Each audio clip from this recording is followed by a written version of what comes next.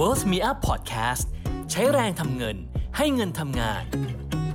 คำแนะนำที่ผมมักให้กับผู้คนเรื่อยๆนะฮะทั้งด้านการเทรดการลงทุนแล้วการลงทุนใน Bitcoin เลย3อย่างนี้เราอาจจะนึกว่าเป็นอย่างเดียวกันบางทีเราก็จะแยกกันแต่ว่าถ้าเราพูดถึงการลงทุนใน Bitcoin จะทำอย่างไรให้คนไม่ไขว้เขวเนาะแล้วก็เข้าใจว่าทำอะไรอยู่ผมก็มักจะแนะนำว่าเราก็จำเป็นต้องหาความรู้นะ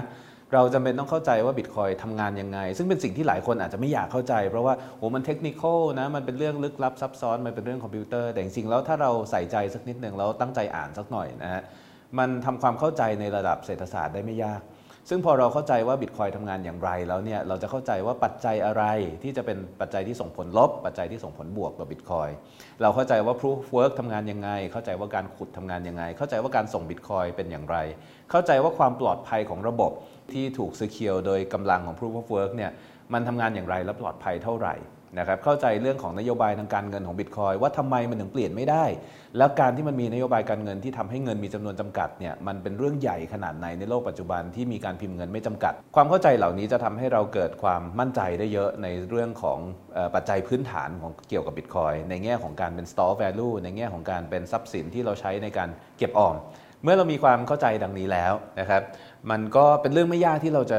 เรียกว่าจะถือ Bitcoin แต่ว่าเมื่อเราถือ Bitcoin ปุ๊บนะถ้าเรายังมอง Bitcoin เป็นคล้ายๆเป็นการลงทุนที่มีความเสี่ยงสูงเราก็จะมีความหวั่นไหวไปกับมันสิ่งหนึ่งที่ผมชอบมากๆก็คืออย่างเช่นคำว่า HODL ของคุณเกียมคิวบิที่เคยพูดเอาไว้นะครับอย่างที่เขาบอกเอาไว้ว่า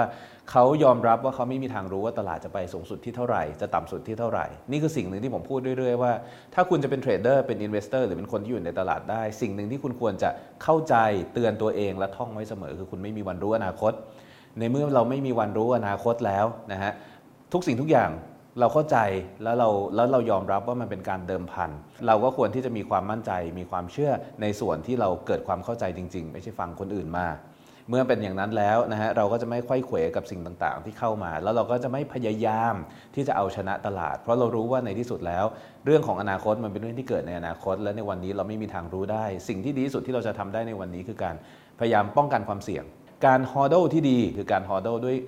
จริงๆก็จะบอกว่าสำหรับผู้เริ่มต้น HODL ด้วยเงินที่เสียได้เพราะว่าถ้ามันแกว่งไปแกว่งมาแกว่งขึ้นแกว่งลงด้วยการที่เราลงเงินไปอาจจะไม่ใช่จำนวนมากของทรัพย์สินของเราเนี่ยมันจะทำให้เราทนกับความผันผวนของราคาได้และเมื่อเรา HODL ด้วยเงินที่เราเสียได้แล้วผมอยากให้ทุกคนศึกษาถึง Bitcoin ในเชิงลึกค่อยๆถลำลึกลงไปในรูกระต่ายของ Bitcoin นะครับและเมื่อคุณโผล่ไปอีกด้านหนึ่งของอุโมงค์คุณอาจจะเปลี่ยนคำพูดว่าคุณจะสามารถถือเงินเฟียดด้วยเงินที่เสียได้เท่านั้น